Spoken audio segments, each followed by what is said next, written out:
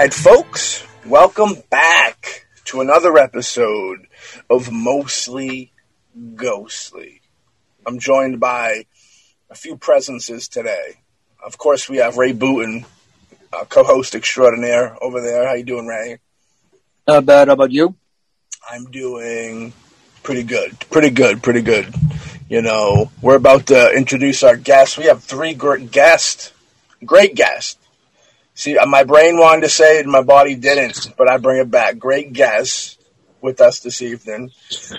For those that know, recently we went out and we did a paranormal investigation with Metro West Paranormal Investigators. Check them out on the Facebook. And we checked out Rutland prison camps in Rutland, Massachusetts. You know what I mean? And it was a lot of fun. And here today, we bring you people that were a part of this investigation with us, so kindly brought us in. You know what I mean? First up, we'll say Mr. Ray Arnold, returning guest on the show. Leader of the pack over there at Metro West, killing it. In a good way, killing it, you know what I mean? How you doing over there, Ray? Doing very well, Matthew. How are you doing? I'm doing pretty good.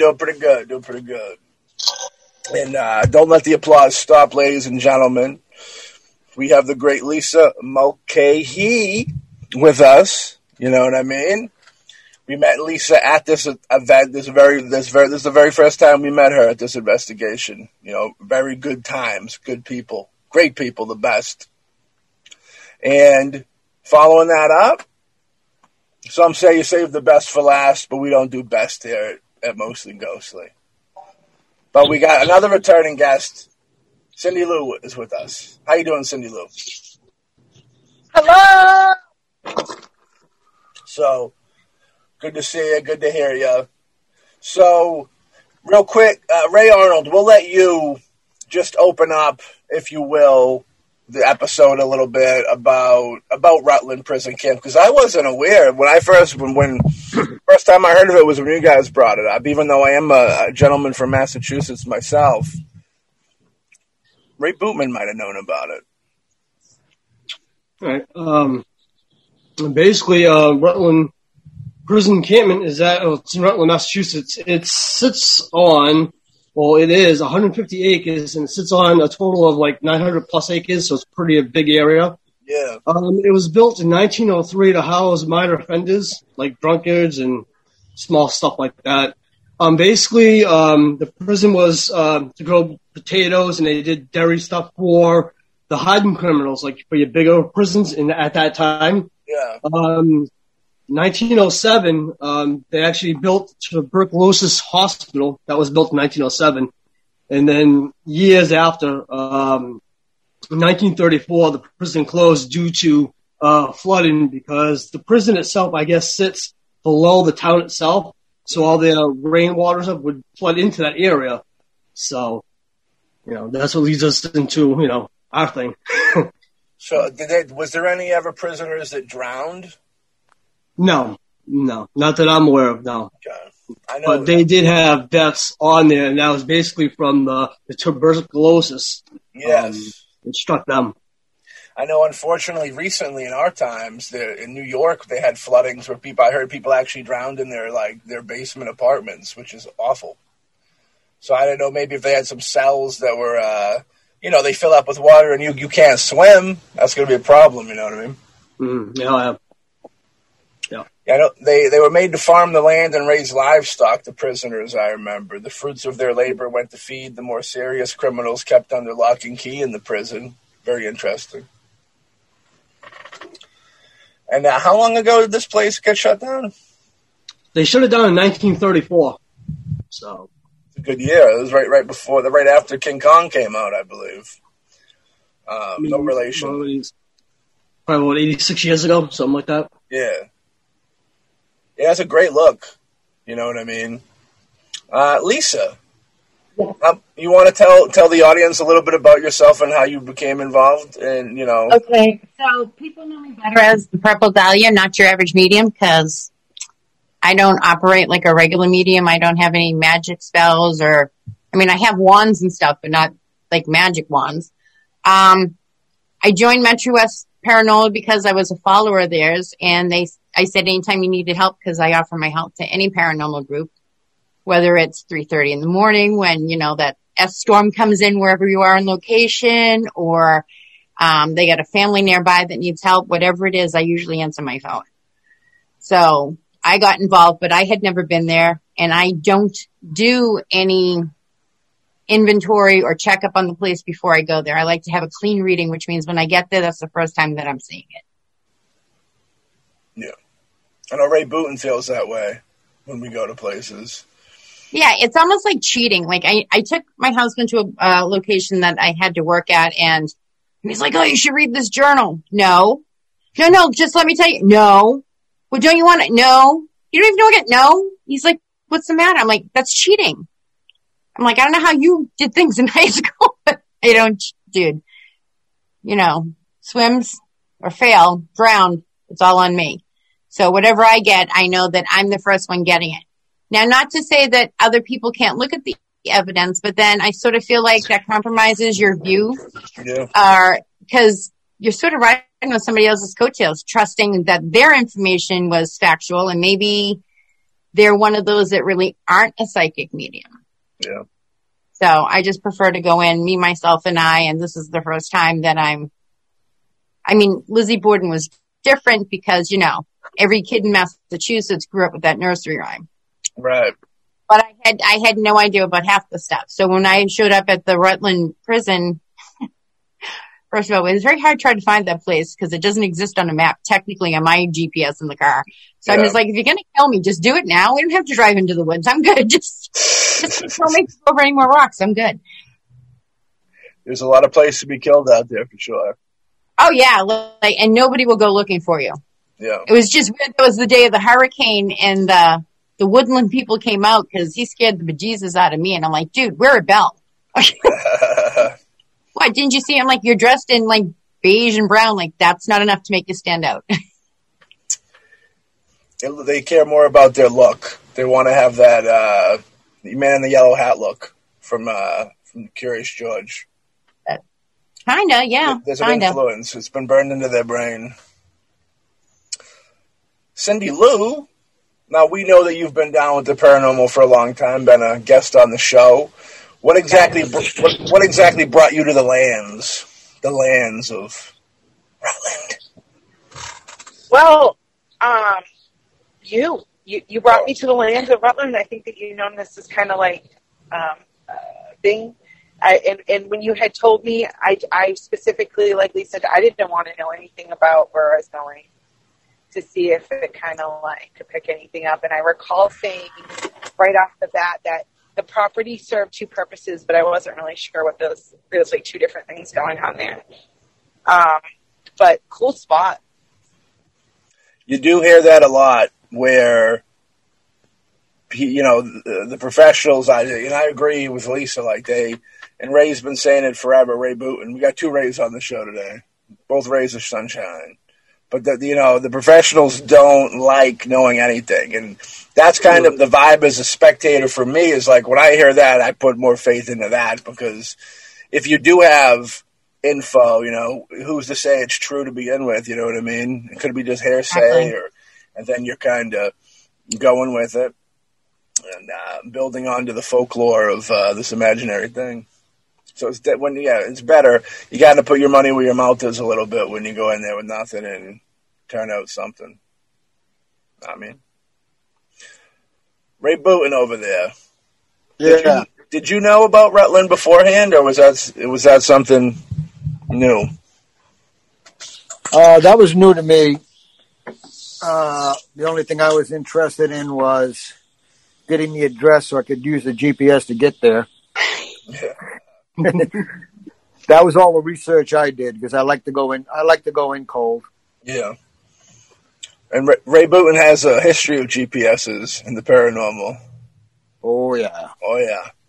There's the Bridgewater Triangle was messing with Ray one day. We're doing a film in the future based off the triangle, and during one of the meetings, Ray's GPS got all wild, and that story can be found in an upcoming short film directed by Ray Booten. That's very common. Yeah. Even my GPS, I'll be heading to PA and it glitches out for an hour, and then I get what I'm thinking is the next town over is Gettysburg. I'm in some other part of PA. And then it decides to work. After the meltdown, like, I'm lost. I have no idea where I am. Is that another cow? Oh my God, that's another cow. It's that electrical energy, you know what I mean? Yeah, plus Gettysburg's got all that. You also hear about people like going on trips and them losing an hour or making an hour up, you know what I mean, here and there, like a time slip. Absolutely. Well, there was a time I was going to visit my son in Cincinnati, and I have two children out in Ohio, one northern and one southern. And we were going to visit the southern one first, the son. And we decided to go down through Virginia and cut over. Now, the GPS says the whole trip should have taken 12 hours.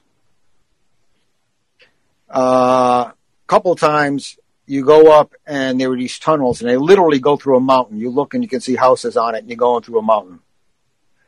So we went through some of these. I think we took one short break, grabbed a little bite to lunch, my wife and I. And we're going. And it just didn't feel right. Something felt funny. And we're driving, and everything seemed really weird. So we finally, we pull over. And we find out that we've been on the road for about 15 hours. We're still about 4 or 5 hours away.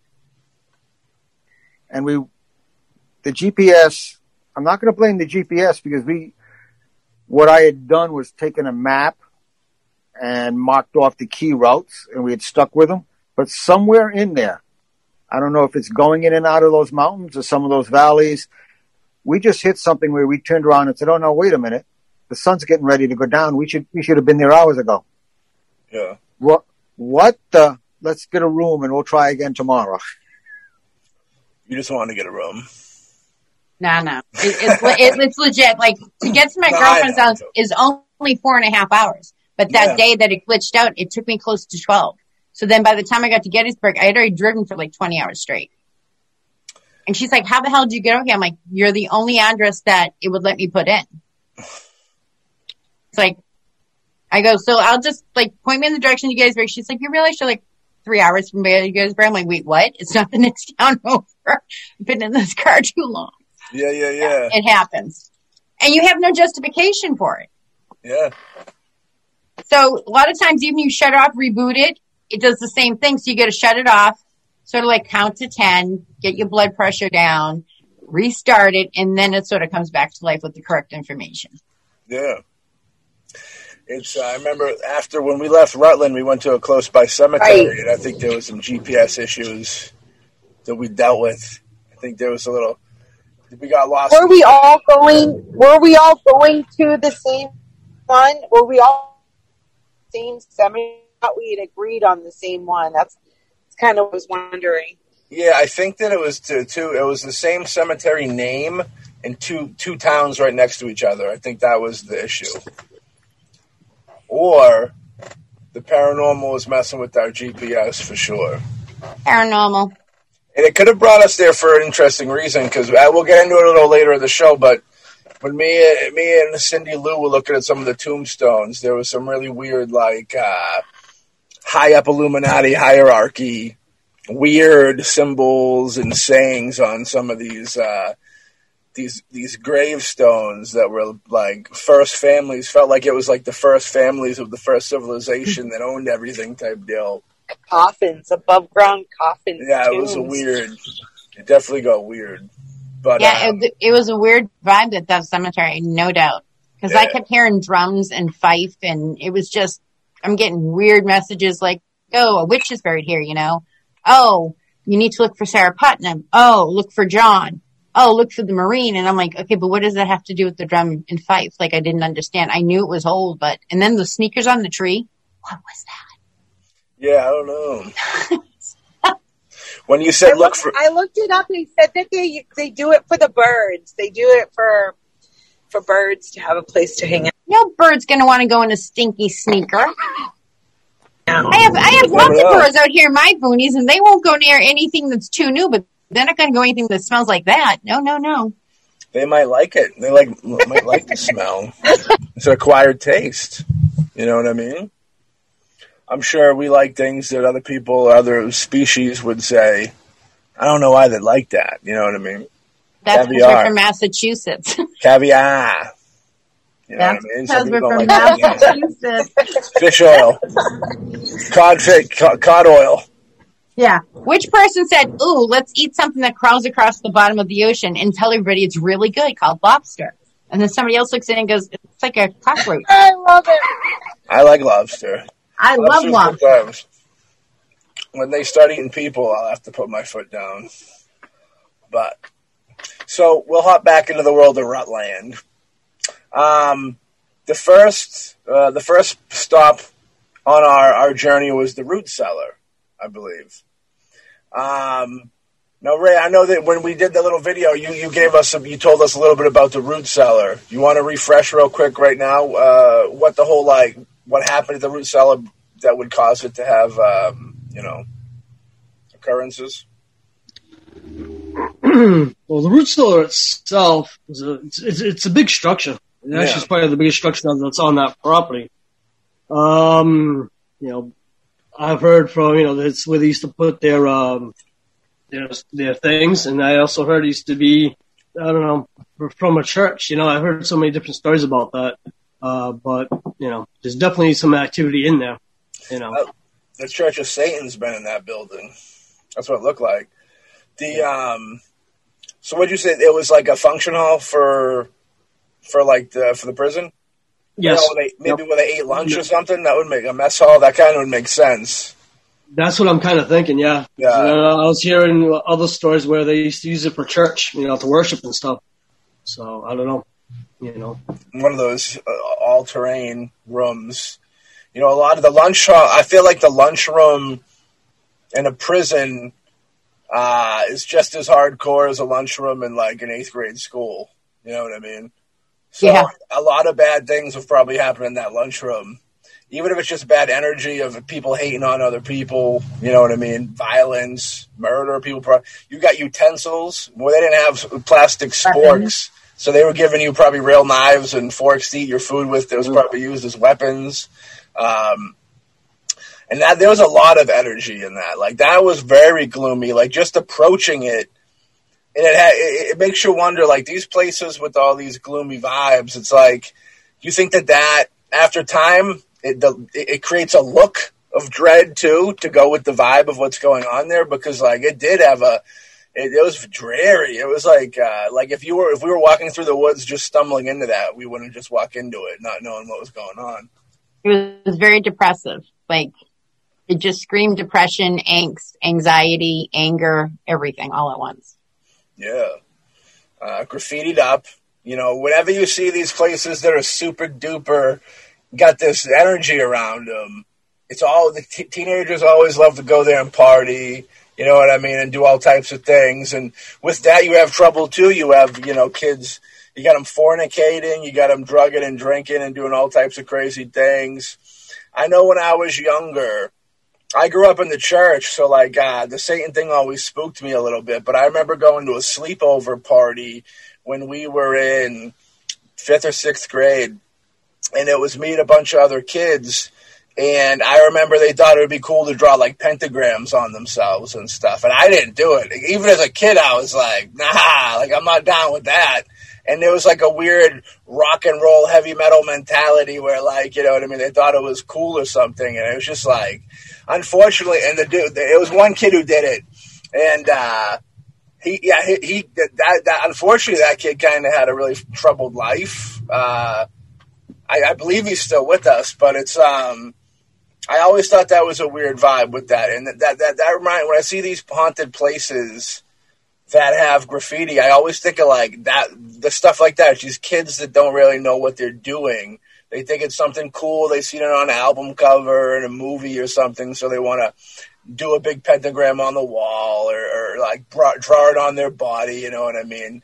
And it's a very dangerous thing. What do you guys think of that? I think those are the kids that ate the Tide Pods and ate paste in kindergarten. That's what I think. Because I don't know any kids that I know, not even my own, and they have abilities would even attempt.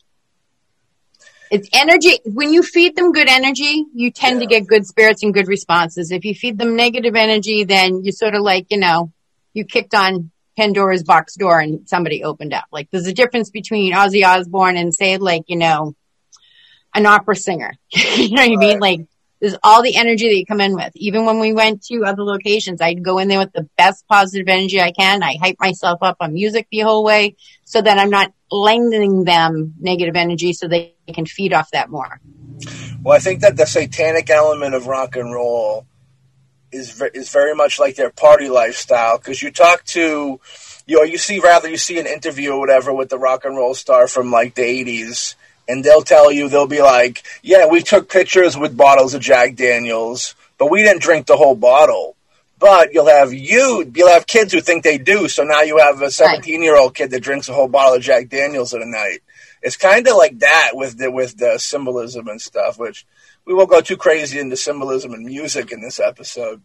But I always put those things together, like whenever I see graffiti of crazy stuff like that inside of places like that, it always, turns back to that thing. And yeah, they can be Tide Pod kids, but I think a lot of those kids who just came up in troubled situations from the get-go, which is unfortunate, and they kind of find peace in that aggressive music, you know what I mean, and stuff like that, and dark imagery. But again, it's more of that weird stuff where, like, you don't really know what you're praising up, you know what I mean, when you look at these rock stars and the things they push, and they really don't support these things. They just kind of do it for the Hollywood aspect of it, if you will. Exactly.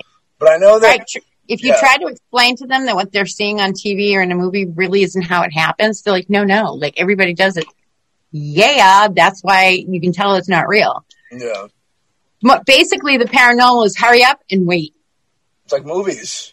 Yeah, and then nothing happens. You go to put the one major piece of equipment away. It's already wrapped up and in the box, and then everything starts happening. That's how it really happens. But these people are scripted and paid to get enough content to make an hour show. That's funny you said that, because one of the biggest investigator before, I wouldn't even call it investigating, I would call it having fun as a teenager. We went into Hanson Mental Hospital, which was a tuberculosis hospital at one point. And I remember the biggest occurrence we had a video camera, and we shot the whole time in there. And when we went back and looked at it, there was stuff that we didn't see when we were there, because if we'd seen it, we would have been out of there. You know what I mean? Out. But the biggest thing was, I remember when we got to the very end, we were getting ready to leave, and I remember I shut the camera off and I handed it to my friend. And when we were both looking down at our hands so we wouldn't drop it, we heard this, and it was three voices over each other. It was a man's voice, a woman's voice, and I don't know what the third one was, but it was all like intertwined over each other. And I remember. I looked up at him, he looked at me, he heard it. I looked down the hallway, and there was plaster falling from the ceiling coming towards us. And people give me the side eye when I tell them this story all the time. And there was plaster coming down, and when I looked back at my buddy, I just seen his feet going out the window. He was out of there. And I remember that was like one of the most horrifying things I've ever encountered. But yeah, as soon as the camera went off is when we noticed it. But like when you go back and look at that footage, which we're going to do an episode reviewing that footage in the future, you see weird things. There's like crazy growls, there's orbs, there's shadow people. Like when we approach the building from outside and we take a shot of the exterior, like there's broken out windows that you literally see like shoulders and head, people just standing there. It's crazy. A very big hot spot, but I believe they tore that whole place down. I think it's officially fully. I know they burnt down the kitchen area at one point. Some kids burnt it down partying. But if I'm correct with that location, I think some YouTuber investigators have gone there, and when they were live, they gave out their phone number because these are people that have gone to other places that maybe only the bravest and the dumbest go to. Yeah. And nothing has happened. This guy was not playing, and he's like, if anybody, this is where we are. This is the GPS coordinate. Call the National Guard. Don't tell the cops. Don't just send one cruiser, because when stuff had already happened. I'm like, how long have you been there? They're like, 5 minutes. Okay. I wrote down your number. I will call you when Spirit says the fire alarm has been pulled. Because they looked like they were 3 sheets like whiter than they were when they went in. Yeah. So as far as I know, parts of it had been burned down, but there's still people going in there, crawling around the rubble, as you know, because like if there's no trespassing sign, or even if there is, some people will trespass it. It's heavily popular. Yeah, the cops are always there. We were very nice boys. We went to the town hall, and the mayor came with us and gave us the keys and opened it up and let us in there and do what we wanted to do. And then that was a lie, actually. But we made ourselves very small, like Ant-Man, and we went in through the cracks. We didn't break into anything, but we did try going back again. And I remember the great police officers of Hanson. They stopped us and they said, "Where you going?" And we go, "Oh, we're just going for a walk." And they said, "If we catch you in there, we're going to put you in jail." And it was like, "Oh yeah." So we took a longer walk than we wanted to take that day, but we got back and we had to, because you don't want it. It's tricky. If they want to make you the example to keep people out of there, they could like ruin your life. You know what I mean? Absolutely. And always for legal purposes, it's like, allegedly we went there illegally. Allegedly. Well, there's a time thing, I believe. As long as they don't find the body we left there, everything will be okay. That was the real problem. Yeah, that's always the issue. Yeah, that's messy. Things get messy. But yeah, that was a weird one. I'd love to go back there. If it's still there, it's super. There was so much weird stuff in there. I remember how they have that. They say it gets real cold where there's like a lot of negative energy. And I remember we went into the basement, and I remember when I stepped into it, the whole ground like kind of cracked because it was all ice. And when I took the flashlight and I went across the wall, it was just like diamonds all over the wall from the ice. It was really cool. Yeah, there's so many stories. There's a story of somebody falling on those stairs, going in there, hitting their head, and like their head was all bloody, but when they got up, like the blood soaked into the ground real quick. I think that's a little made up. That was secondhand. I had a friend of mine that's seen a shadow people, got chased by shadow people, and he's not the type to kind of fib. But yeah, very crazy stuff. But yeah, Rutland definitely had that vibe in there. Yeah, most definitely did. What were you picking up on in that root cellar? I know that there was some talking going on, and we got some audio recordings, and that was the building right outside our cars, right? Okay, so that was the one where I felt a woman had been raped in the far right-hand corner. Yep. There was a negative energy in the far left-hand corner, but for whatever reason, he was a prisoner there. He said, like, we never touched women. Like, criminals nowadays are way different. He's like, it was not any of us. So she sort of stayed. She doesn't want to leave or cross over because she feels that this evil entity protects her. Because, everybody has a line in the sand that you're not supposed to cross. And even with some spirits, even if they're negative or evil, there's some things that they won't go, nope. It's just like you hear like the mafia, well, we're not going to sell drugs to kids. Right. You know what I mean? It's the same thing. You can't cross the line. He swears that, no, we would never touch a woman. Absolutely not. That's just a whole nother level of scumbag. But she doesn't want to leave because he protects her. So I don't know if the kids or the younger men, like they were in their 20s, did this to her, but they're not the same time period. Right. But since she's crossed over, she feels more comfortable. So he always takes over the left-hand corner, and she always stays in the right-hand corner. That wasn't the only place that I made a connection. Bonnie and I were on that dirt road. So where that, with the lizard room is what I'm calling it. And the other one had like an in-ground tunnel. Yeah. Above it, there was a road that went up onto a field. And we were just walking along that road, and I heard something, and I had turned to my right.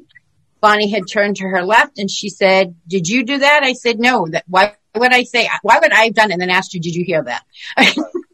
And then we started getting like, we'd walk away and we'd hear, "Stop." And then we're like, well, who said that? We didn't know if it was you guys or what. And Bonnie's like, "No, I heard that crystal clear." I'm like, "Yeah, that can't be them. They're way over there." Yeah. And then the spirit didn't like my bandana because it was bright pink. And I'm sort of like, get over it, And then he's like, no, come back. And it's like, okay, either you want us to stop and listen and you're going to have something to say, or you want us to leave, but you can't keep flip-flopping. Like, make a decision and commit to it. Yeah. And then it just stopped. I want to absolutely just stopped. Yeah. I want to take a trip back to the root cellar one with the prisoners and the girl that got attacked. The lizard room, yep. So they killed her after, or like? Yeah. Okay. Yeah. Now, yeah, the vibe that I would catch would be that the prisoners were their own entities there, and then teenagers went there to party. Disrespectful is what they were saying that these teenagers were. Well, yeah, they're probably putting pentagrams up and all that crazy stuff. Well, that's where I got the satanic worshiping as well. Yeah. But her name begins with an M. We don't know if it's Margaret, because Bonnie was getting the same thing. So we don't know if it was Mary, Marie. There's some variation of Margaret. So Mary Margaret, it's an extensive name. She had long brown hair. I get the 60s vibe from her. Mm. Like, all wavy gravy and, beads and stuff. But she had long hair. I don't think she was a full-fledged teenager. I want to say she was still considered what we would say jailbait. So 17. But she was young. She had no business being there. I don't know how she got looped into going there or if it was a dare or whatnot. But yeah, there was some very negative people with her that already had this planned out. They had it planned. It was instigated. It was set up like clockwork. So I'm sure she's not the only one that they brought there. She was just the only one that wanted to come forward. Well, being that she was so young, you think it could almost been like a virgin sacrifice thing for some ritual? Because you think that, like... That's the reason why that negative guy in the left-hand corner who says his name is John, that's the reason why he stays there, is to try to keep them out. Because as evil as he was in his day, right? It's like, oh, this is a whole nother level of, oh, no, you don't. Like, it's, oh, my God, did you really just do that? It's like, we can't handle that here. We don't allow that. So... I get it, because, back in the day, if people were going to kidnap kids, they would nowadays they just take them wherever, but, like, they'd look into if the family was a family that would care that the kid was gone, so to speak. So if the kid came from, like, a broken home, nobody going to look for him. Nobody would protect him anyways, so any protection would be gifted, would be a beautiful thing. But I wonder, like, what's your take on that if there was another spirit there and she was getting killed, you think there'd be a certain point while you were still alive where you'd be able to see those spirits would be more real to you. And do you think, what's your take on them kind of not being as good, but just kind of wanting them to stay with, her spirit to stay with them instead of go to a different place? Okay, so the most common misunderstanding is that, like, any noise you have, any spirit that contacts, they got to be evil. Right. No, it's kind of like when a doctor just comes out of getting their degree to be a doctor, they don't think, it's probably just like a virus. They go, oh my God, it's like hoof and mouth disease. Like, it's this weird, sickness that came in from Africa. And it's not everything has to be a zebra. Sometimes it's just a horse or a pony with hoofs. You know what I mean? It's not the same thing. And she knew, because this guy did try to help. But at that point, there was nothing that he could do. And it takes a lot of energy to create like a light, a noise, a sound, to throw something and so forth. But after that point, he's got friends and buddies that now hang around outside of that. Mm-hmm. Do you know what I mean? So like, it's like giving a heads up, like a warning. Yeah. Evil, yes. Would I say it's a demonic entity? No. Somebody that was evil, yeah. Like he did some nasty stuff, he said, but that's not even in his realm. He probably has killed some guys. Right, like guys like that, like robbed somebody or stole something of his, that's okay. That, as far as he's concerned, is justification. Right. But you don't touch a woman, you don't touch a child, you don't, that's a whole nother level of, oh no, you don't, to them. Yeah. So I get it. And she, like, I asked her if she wanted to cross over. She's like, no. So she's afraid to come out of there. That's weird. I kind of... It almost reminds you of that, like, Munchausen thing, but, like, what was that rich girl that... Patty Hearst? Remember, yeah. she was with them so long that she became one of them? Yeah. It would feel like that, but this guy promised that he would never hurt her, and he's never lied to her, so why wouldn't she believe him? She definitely sounds like she came from a dark place in life. Yeah, like she could have been one of those commune children that, at the time, because like I said, I got a heavy 60s vibe from it. And people probably never went looking for her. And how sad is that? It's very sad, which would make her buddy up more with this other being.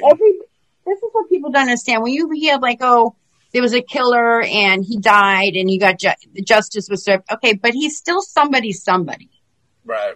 Just like when the serial killer took all those prostitutes, there's still somebody, aunt, mother, daughter, sister, there's somebody. Somebody it doesn't matter what you've done in life per se, as long as like, you're still trying. They don't count the number of times we fall. They only count the number of times we get back up.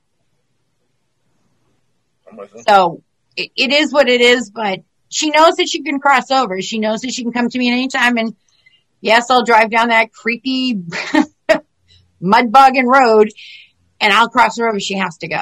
A lot of times I can go into places, but I don't have permission to cross them over because it's not my property. Yeah. So I need to be invited there and then asked to cross them over.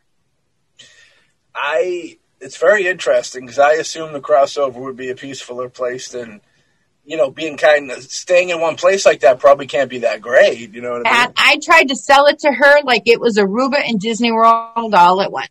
Yeah. She just, nope.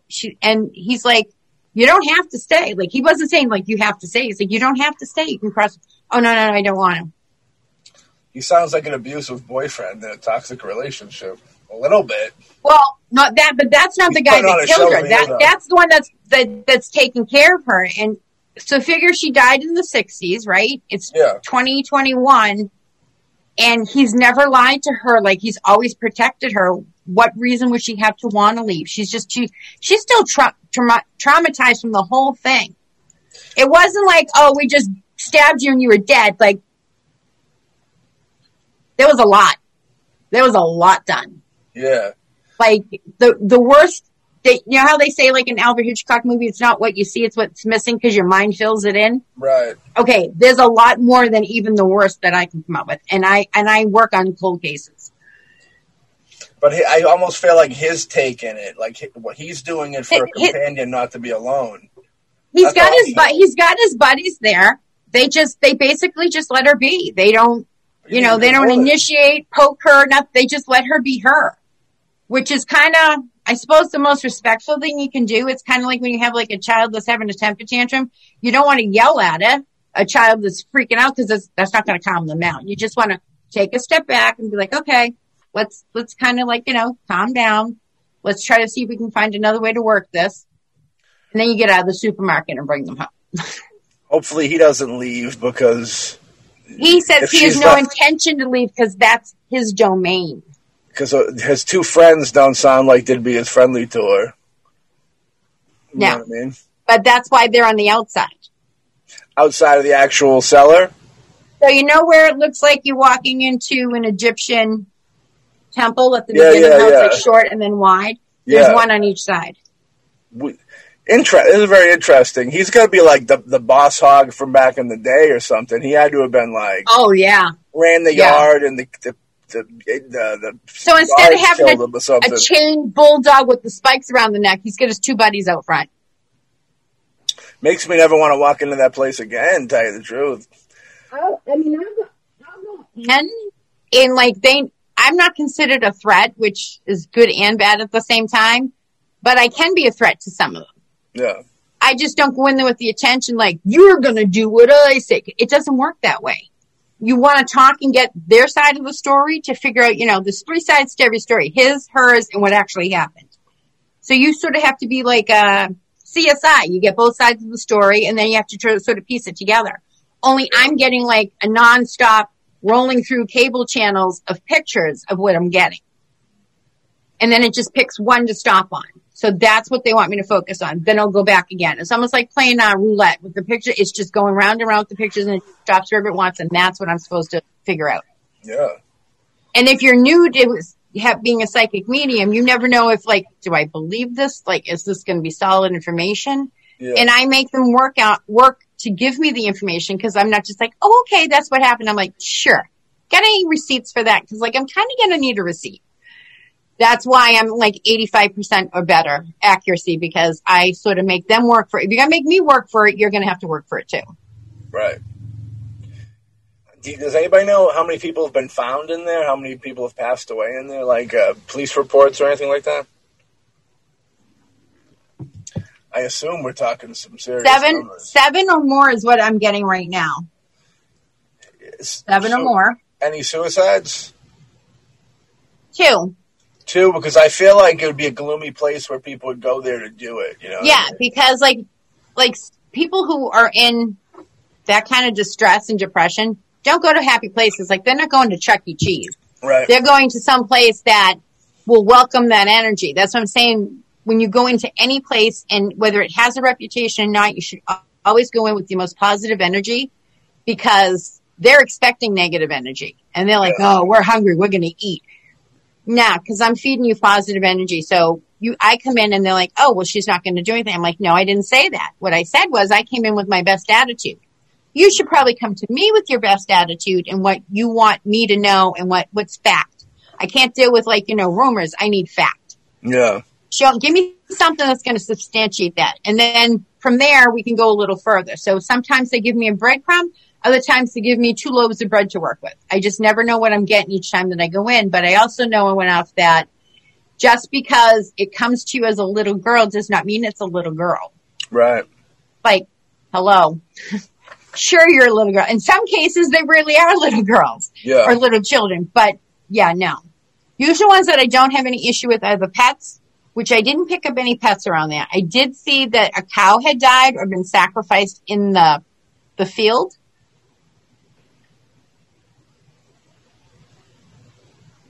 I don't know how. What is on the other side of that forest, Ray? A lake? Yeah. You do have wetlands. You do have wetlands in that area. I think pretty good size. Out on the other side of that field. What was that? Well, yeah. So when you come out of the lizard room and you look to the left, and then there's an open field, is that where the hospital is? Yeah, it's actually, that field was actually the rec area, but on that road you guys were on, in that field, there was the hospital on top of that hill. Okay, so they're showing me that there was a cow, either it got into there, got tangled in something, it was still alive, so it was almost like a mercy killing. But they used it, so the meat was divided up and went to the right, so that would have been over by that Devil's Tunnel or whatever they're calling it, and then the rest went to the hospital, like the bones, to make broth. I read something about how they'd farm and they would make the food and they'd get milk for the prisoners, but then they made so much milk that they actually gave it to the townspeople. Right. I remember that. Yeah. Right. Well, Right. the cow's bones were used to make broth. Yeah. So nothing more than what a chef does now. You just throw the bones in the pan with some water but so that had to be for the sick people that couldn't eat meat or anything. Yeah. So I think to close up the root cellar, I think the Big Boss Hog Man was he was a guy he was respected in little crime life, went into the big house, was still respected. Maybe he had a daughter on the outside world that didn't talk to him anymore, and that this girl reminded him of his daughter, or he just maybe was attracted to her, and the nicest person in her unfortunate life was this spirit, and she's now accustomed to him, and they have a bond, so now they don't want to. It's kind of a romantic spirit story when you think about it a little bit. Yeah, it's, it reminds me an awful lot like Les Miserables. Yeah. Like, you know what I mean? Like, he was a prisoner, and then, like, he's taking care of this woman's daughter because he's responsible for her death. It just feels like he doesn't let anything happen to her. She's not touchable to any of the other negative spirits because he will go off the wall if anybody goes near her. And she doesn't roam the property at all. She basically just stays there. Rapunzel. Yeah, that's a question that I have. When a structure that has activity inside goes away, because I remember I was probably about 8 or 9 years old when I was really introduced to paranormal. My mom took me to this house in Fall River off the highway. White house, creepy, and had a lot of activity. And then they it went away. That one? Well, they bulldozed it. They had to bulldoze it. People were going in and bad things were happening there. And so I have to ask myself, what's going to happen to the people or the energies that are in the root cellar when eventually I would imagine that's going to crumble or they're going to fill it in or it's not going to be there forever. So what would happen? Do they cross over? Do they go somewhere else? What happens to them? So think of it as a layer cake. Okay. And within every property, houses come, houses go, another one gets rebuilt. But all the spirits stay there because it's like a layer cake. So if somebody says, oh, like all of a sudden we have paranormal activity where there's no activity in the house before this. Okay, my question is, was there an accident? Did somebody die within a mile radius of this property? Why? I'm like, because it can be anything. Or I get like the land's been tainted with a significant amount of blood. So that goes back even further. So now we're talking Native Americans. Was there like, a squabble over who owned the property? Because we all know the Native Americans owned it. Because, like these people like, oh, no, you can't do this because of whatever race you're. Hi, we're Massachusetts, by the way. That was the chief that got executed, beheaded, because they wanted to prove a point. So, like, don't tell me that we're not going to have, like, Christopher Columbus Day and we're not going to have, Heritage Day. Like, everybody, it's named Massachusetts. Let's not forget how we got that name. Okay? We belong to them. And if it had to be flip side, they'd divide all the property up amongst the Native Americans again, which would be okay. Probably better in hands, too. I support that. It's just a thing like where there's a layer effect. So sometimes things were built over Native American cemeteries. Now, Native Americans also buried where they put positive people and the not so nice people. AKA Pet Cemetery coming to mind to anyone? That one cemetery you don't want to bury stuff in because it was tainted. Heed the warning. Heed the warning. So you got to figure, okay, well, then there was a flood. So why am I getting all these bodies? And everybody's like, well, they wouldn't have done that. They'd have, oh no, they, in the books, it says they moved all the bodies. They lied. Yeah. But nobody's going to rip down a house, go down 70 feet where the level of the earth actually was at the time and remove all the bodies. So it's just something you have to make peace with them so you might get tens of generations on top of each other. Do you know what I mean? Like different time periods. And sometimes they work well together and sometimes they don't. As a homeowner, when I go to have to do a cleansing, I say to them like, look, they're willing to work with you, but it's their home, their castle. You got to follow their rules. If not, you can see a way out. And if you don't take the door out yourself, then I have to take you out. Those are your options. And go. Because that's about how much time I'm going to give them to decide. Because you can't go into somebody else's house, piss on their couch and think it's okay. It's the same thing. You can't go into somebody's house and then start tormenting the children, the pets, the mother, the father, grandma. You just can't do that. Some of them don't realize that they're dead. Some of them don't even see the house as it is now. They only see it as the house when they were in there in that time period. Yeah. Which must be really trippy for like Lizzie Borden, some of these prisons, because they're still seeing it as the way it stood. So even though you said that house has been bulldozed, I'm telling you, the spirits are still there. They just don't have anything that they can like turn lights on and off anymore. Yeah, no, I agree with that. Poltergeist has that plot line too, over Indian Burial Ground. Yeah, but that was actually valid. That was actually truthful. Most people think it was just like, made up. No, it wasn't made up. Really behind the scenes, most of those bodies were not fake skeletons. Yeah, those are not fake skeletons. No, they're real. No. Yeah, Tahiti. They got them from like Tahiti. We did an episode talking about that on another show, and yeah, it was cheaper just to get real people's skeletons, which is crazy. So they got them from some different. They got them from people who didn't like America to begin with. Choose your friends wisely, people, okay? If you're building a pool, choose your friends wisely. It's true. Well, there was there was a house at the edge of the town I live in, same town I grew up in, and as a kid, we always knew it as the haunted house. Yeah. And there had been several kids that died in there. And later on, they bulldozed the house and immediately put up condos. Uh-oh. Yeah, right now, you get a lot of stories coming out of there about the condos being haunted, and it's haunted by kids. Okay. Do you know where the Danvers Sanitarium used to hang over, like, Middleton, where you could get the ice cream? So it's old. Technically it's old Salem. So there was a mental hospital. I think it was like, Section 9 or something was the name of the movie. Oh, Session 9, yeah. Right. So that's the place. Well, they had bulldozed it and built condos. So we had tried to go up there a couple of times because my husband and I had seen them. Our children had not. My son just always wanted to know, what's up on that hill? So we decided to take him. The fence was open. Yeah. There's no trespassing, nothing. So we went up there and getting close to dusk, and he turns the car around and my son goes, "Stop, there's people in the woods." So my husband stops, which never stop if some child says there's people in the woods. Just don't stop, people. Just don't. They all had hoods on. I saw them like my son saw them. Like I'm looking at you, I was looking at them.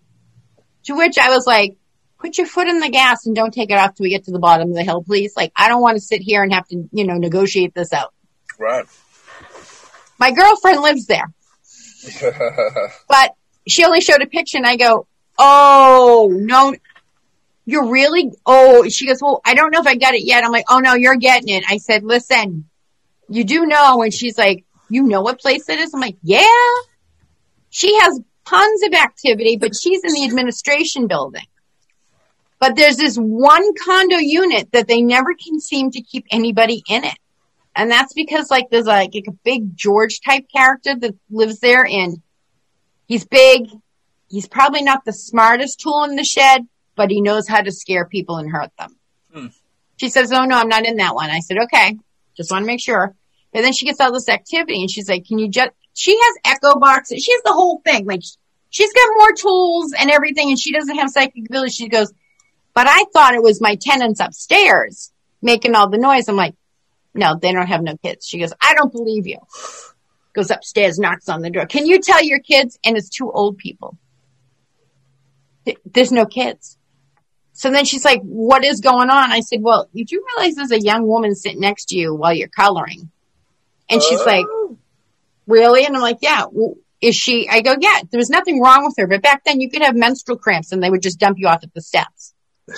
There's a legit rumor that one of my relatives was dumped there on the steps, but nobody can remember her name. Yeah.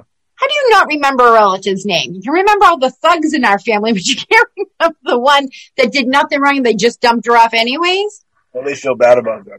Right. But her room where she is, because she gets a lot of children and stuff, voices coming from her closet, it was the area where it's like an intake room. They write your name down. Now they're going to decide, are you going to go to the psych ward? Are you going to go to the children's ward? Which ward are you going to go? That's the room that she's in. That's her apartment. Was that level there. And I keep telling her, I said, "You didn't go into that other side of the building." She goes, "I started to," she goes, "and it got really creepy." She's like, "Can you tell me what he does?" I'm like, "Yeah, he pushes people down the stairs." Like, if you're going down them staircases, I'd have my arm locked in that railing going down. And he's enough that he could just accidentally bump you and you go trippity trip all the way down.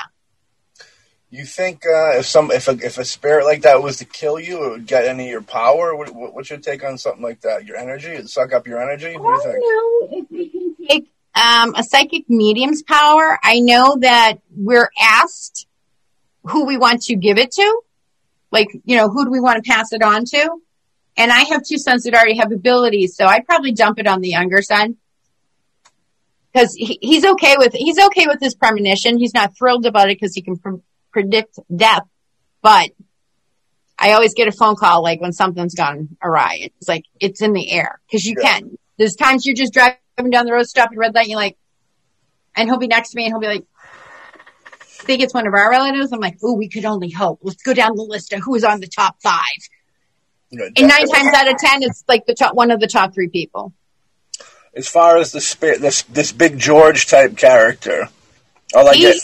He's there. He's been there. And I want to say when they filmed that movie, he's the one that created all the problems for them. I believe that.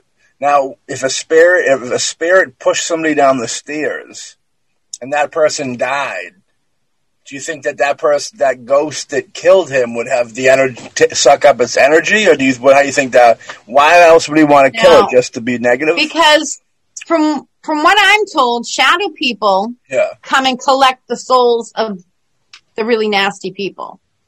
And if it's a good soul, like, listen, nuns can be mean and everything. I don't want to say that they're never going to go to heaven, but even some of the nasty nuns don't go to heaven. You should know that. Nuns have no fun. Yeah. Yeah. Some of them didn't make it across either. But I heard about that. Like I said, there's the negotiator and then there's the collector. When the collector comes to get you, like, I don't have any problem with them. I realize it's just their job. You can't get mad at a shark because his job is to, be the garbage man of the ocean. Right. He serves a purpose. I don't have to dip my toe in there and go, hey, see my toe? I don't have to do that either. But if somebody dies and they have plenty of good karma credits, they're going out. He's not going to have enough time to get it. It's when you're dealing with children that I worry about, because children, we teach them to obey our elders. So if an adult tells you to shut up, you're going to shut up. If an adult tells you to sit down, you're going to sit down. They're the ones that I worry about. Which is why when you go to houses and places that children are usually left behind because they're waiting for mom and dad to come back. Mom and dad virtually just crossed over, and it's not that they didn't want to wait for their children. They just thought their children was going to come across on their own.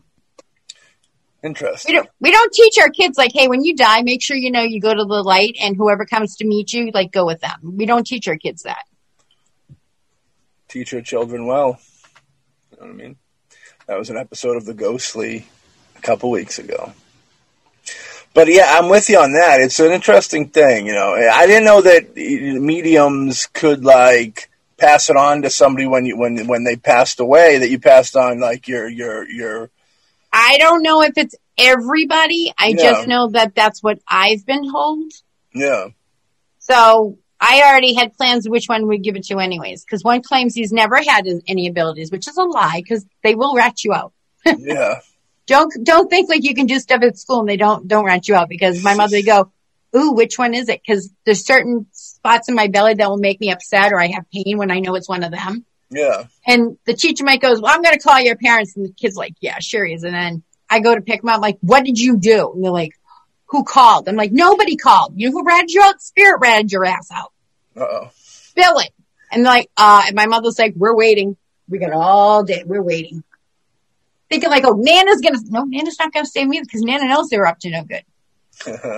You ever wonder why you could never sneak in the house and then you have to go, did my mother have eyes in the back of her head? No, chances are she probably was a psychic in some form. I dig that. Now, after we got kicked out of the root cellar, got too dark in there, got a little too dark. Right? Yeah.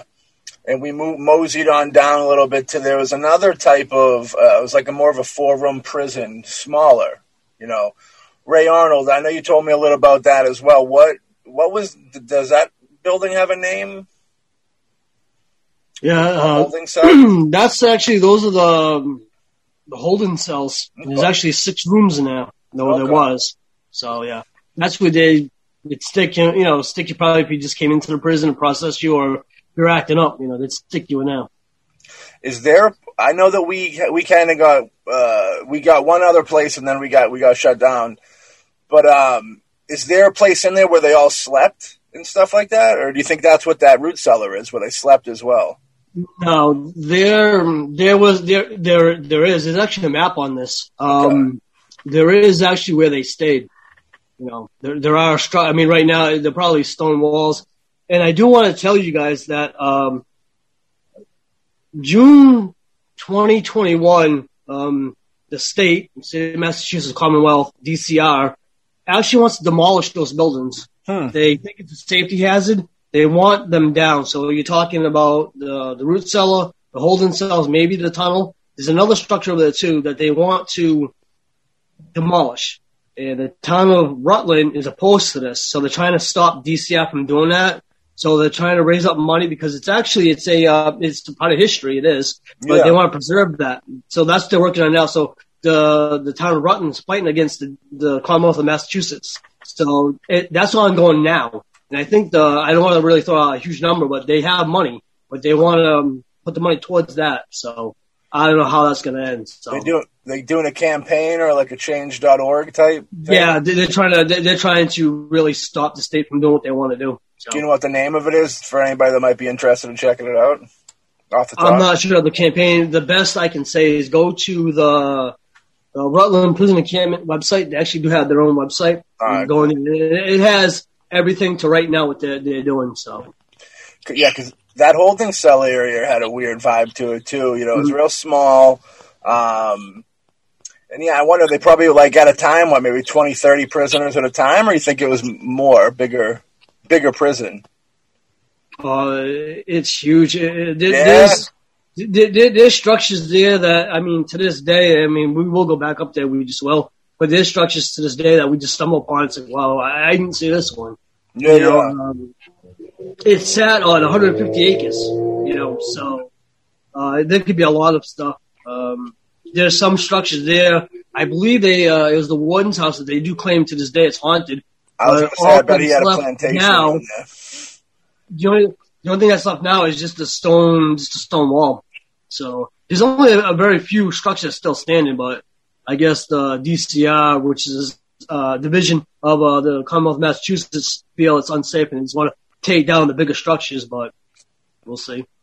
There's a lot of hate for that warden's house, I bet. You know what I mean? A lot of energy thrown that way. Yeah. It makes sense that he would have an on quarters plantation. I picture like a plantation, like from the South, like one of those big mansions that he just puts it in their face every day when they're all shackled up and he's having iced tea. There was people investigating. Yeah, there's the warden's house and it's down, but they still hear like a barn door creaking open, and it's not there. The less cameras, the more likely people to be corrupt. And going back to that day, I could only imagine some of the things that could have happened inside the warden's residence. You know what I mean? Of all types of terrible things that could have happened. So that would definitely bring some. I wonder, whatever. Wardens are usually people that are like, it's like they plug in and they're there till they're dead, and then they're replaced after they die. You know what I mean? Kind of like dictators of the prison yard. Like probation officers in Massachusetts. They never ever, say, oh, I'm getting too old for this. I've lost, my ability to make good decisions. They just stay there till they're dead, and then somebody fills their position. Exactly. I think that's the case. So, like, when you got them for 40 years, I'm sure they become dictators. And you're dealing with prisoners, so you have to be hard. Even if you're not like a hard person, you have to put on the front of being hard and, the disciplinarian. So, yeah, there's a lot of, like, weird. I don't know why you would want to stay on the grounds if you were a warden, because one escape. It just takes one escapee one night, and then you're not alive the next morning. Because the first person they're going to want to dead off is probably going to be that warden. But you realize some of the wardens were there with their families. So their children grew up in it. Like, that's a little creepy. Well, they grow up with definitely a different mindset than other people. I think that they would definitely probably have a better than thou attitude, I feel, because they don't even know why these people are there. They just see them there. And it's like slavery, you know what I mean? It's a weird thing, being in the prison system. And that's I don't know. I never want to find out. No, we don't want to do that. That's no fun. That is not a fun deal. But I know you said that you heard some voices at the holding cells. Or was that a little further down? Those were the cells? Yeah. They didn't want to talk. Like, you could hear the guys talking amongst themselves, but when I came in, they were like, oh, she's here. And it's like, well, I'm not going to bite you. I just want, do you want to say hello? Can I have your name? And they're like, no. Don't want to talk to me? No. Won't ever talk to me? No. And I'm like, okay. So my assumption on the first two rooms when you were on the outside going this way was those guys probably had some women issues. Yeah. And then the other ones were just told, hey, he said keep your mouth shut. That's what I kept getting. So like whoever was in the first corner one, the one that smelled really bad, like the MBTA, like really bad, like the red line, that's the one that I feel was in control of it. Interesting. You think that the power of his evilness would put off that foul stench? Listen, the guy that was over by the open farmland was the one that said that the guys don't like women in that. Like, some like women, but a good majority of them, the ones that still linger here, do not like women. Yeah, I think, a lot of people a lot of unattractive men went into a life of crime because it was the only thing good for them. So they wouldn't like women for that aspect if they've always been not getting along with the opposite sex, so to speak. Yeah, because we were property back then. We really didn't have a voice of our own. Like, I want to say, like, dogs and livestock were treated better than the women. Right. Things have got to change sometime, right? I agree completely. 2021, baby. We're doing it big. Yeah. This is our year, girl. Like, I don't care who's the soldier, if you're male, female, Republican or Democrat. If you're going to protect me and my children, whatever, all the power to you. I say thank you. I don't question. I just say thank you. It's kind of like the guy protecting the girl in the root cellar. You don't know what his intentions really are. And again, I got that just when I pulled up. I was like, oh, no. Like, does this have to be the first place we go? Like, I'm going to run into somebody that's disgruntled. And then when I went in there and he's like, well, I don't think you want to talk to me. He goes, I think you want to talk to her. And I was like, where? Because it was like she was so quiet. She was like in the corner of the corner of the corner. She was just staying there, like terrified. And I'm like, we're not going to hurt. That sound like fun. Yeah, yeah, I don't know why she's there. It's toxic. That's the first, like, ground zero, patient like, zero. Like Munchausen. That's what comes across as like that Munchausen. Like, you stay with them because they abuse you and you don't want to leave because they won't abuse you. Like, but he was just like, I don't touch her. He goes, I don't touch her. I just let her be her, and I don't let anybody else touch her either. She's been through enough. Okay, I get it. Sad to see that those things happen in the afterlife as well. That's very tragic, for real. That's like depressing to know that even in the afterlife, there's people that still held down to that garbage. But when you walked into it, like, I want to say for the first 5 steps, it was okay. And then it just hit okay. It's like when you think of like, it's rained all summer. Okay. So we couldn't do anything. So you're like, okay, I'm stuck in the house. No. Oh, COVID shutdown, was stuck in the house. That was what I got like after the 5th step. That's how because I kind of thought I was going to get hit with it right when I walked in. And I'm like, oh, and then I see the lizards. I'm like, oh, that's cool. Wait, how did they get up there? And then I heard some guy going, you wouldn't believe how they got up there. And I was like, oh, and it was John in the corner. I'm like, okay. But he's like, you don't want to talk to me. He goes, you want to talk to her? And I'm like, Bonnie? And he's like, no, the girl in the corner. And I'm like, oh, because she was a tiny girl. She couldn't have been much more than 5'2". Yeah. Do you catch an age on her? Do you know how old she was?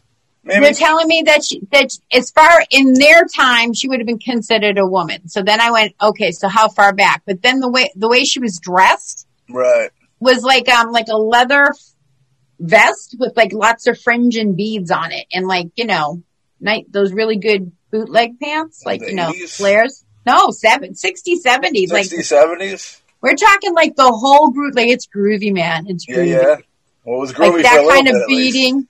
Yeah, it was really trippy. And I was like, I'm looking at her, and by today's standards, she probably looked like she was 13, 14. But back then, that's what 17, 18 could look like. Right. But I did pick up that she was on a compound, so that she must be like, like we got 6 families in one room kind of thing. Just nobody was looking for her. That just breaks my heart. Was anybody around when Charles Manson had his cult thing? I know that was 1969. Was there copycat situations after his whole deal blew up of like people trying to be cults and getting girls? I think somebody tried that so that they could get him out of jail.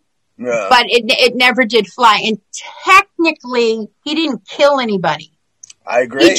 He just played the Jedi mind trick to get others to do his bidding. I like Jedi Mind Tricks. That's one of my favorite hip hop groups. Now, Charlie Manson never killed a soul. He killed a pimp supposedly, but he's just a pimp. Who cares? Yeah, right. Like that's like that. Well, it was just a hooker that got killed by a serial killer. It's no big deal. Like dude, that's still somebody. That dude in the root cellar sounds like a pimp. He's got like those pimp keep her scared in the corner type deal. That's very pimp like. I don't know about that dude. But it's not like he wants to keep her there. He said but he says to her, you don't have to go. You don't have to stay. You can go and cross over. They say that you can do whatever you want while they're in front of their friends, and then when you're alone, it's like you better not go anywhere. You know what I mean? That's what's going on. He knives in my kitchen. I think get a hatchet. I think he knew that you had the power to set her free, so he put on an act. That's what I think. Because I think he wants her there because she reminds him of something else, or maybe better times, or the hopefulness of her innocence maybe gives him hope. You know what I mean? Maybe that's why he's not a demonic at this point, and he's just sort of disgruntled and evil. So maybe he is the light to her tunnel. I don't know. That'd be cool. I mean, everybody needs a light to their tunnel. That's right. Like the romantic part about it. It's almost like a weird romantic love story, like a Harold and Maude type deal. Yeah, and even Billy the Kid had a girlfriend. Yeah. So. He was upset because they called him a kid even when he was a man. Poor guy. Very Suck it up, baby cakes. Pull those big girl panties up. If I recall, did you get like a feel from some people that like weren't prisoners, that were not really kind of with related stuff that we were there for, but like you caught it? Yeah, and that was over on the road. But Bonnie and I couldn't tell if he was a prisoner or if he was like a farmhand. Like we couldn't really get enough out of him. It's like, well, he didn't really want to talk to us, but then as we're walking away, and then he's like, well, no, I don't want you guys to go. And it's like, like I got all the time in the world. Go, buddy. Like, let's go. Time's a ticking. It's hot out here. Let's go. It's complicated because a lot of the prisoners were farmhands. That was like what they did all day. You know what I mean? But then again, what do you do after you served your prison time there, and that's all you know? That's weird too. If they're going to feed you and house you, why would you really want to go anywhere else? Because at that time, money wasn't really a popular thing for everybody to have. So the kind of feeling that I got was like he stayed there because he was good at what he did, and they fed him and gave him housing. Well, it goes into that whole thing where there's a lot of prisoners, people that are just Charles Manson, perfect example. He got caught up in the system at a young age to the point where that the outside world was more alien than him than the inside world. Exactly. And it was more, he felt more comfortable being in prison. You know what I mean?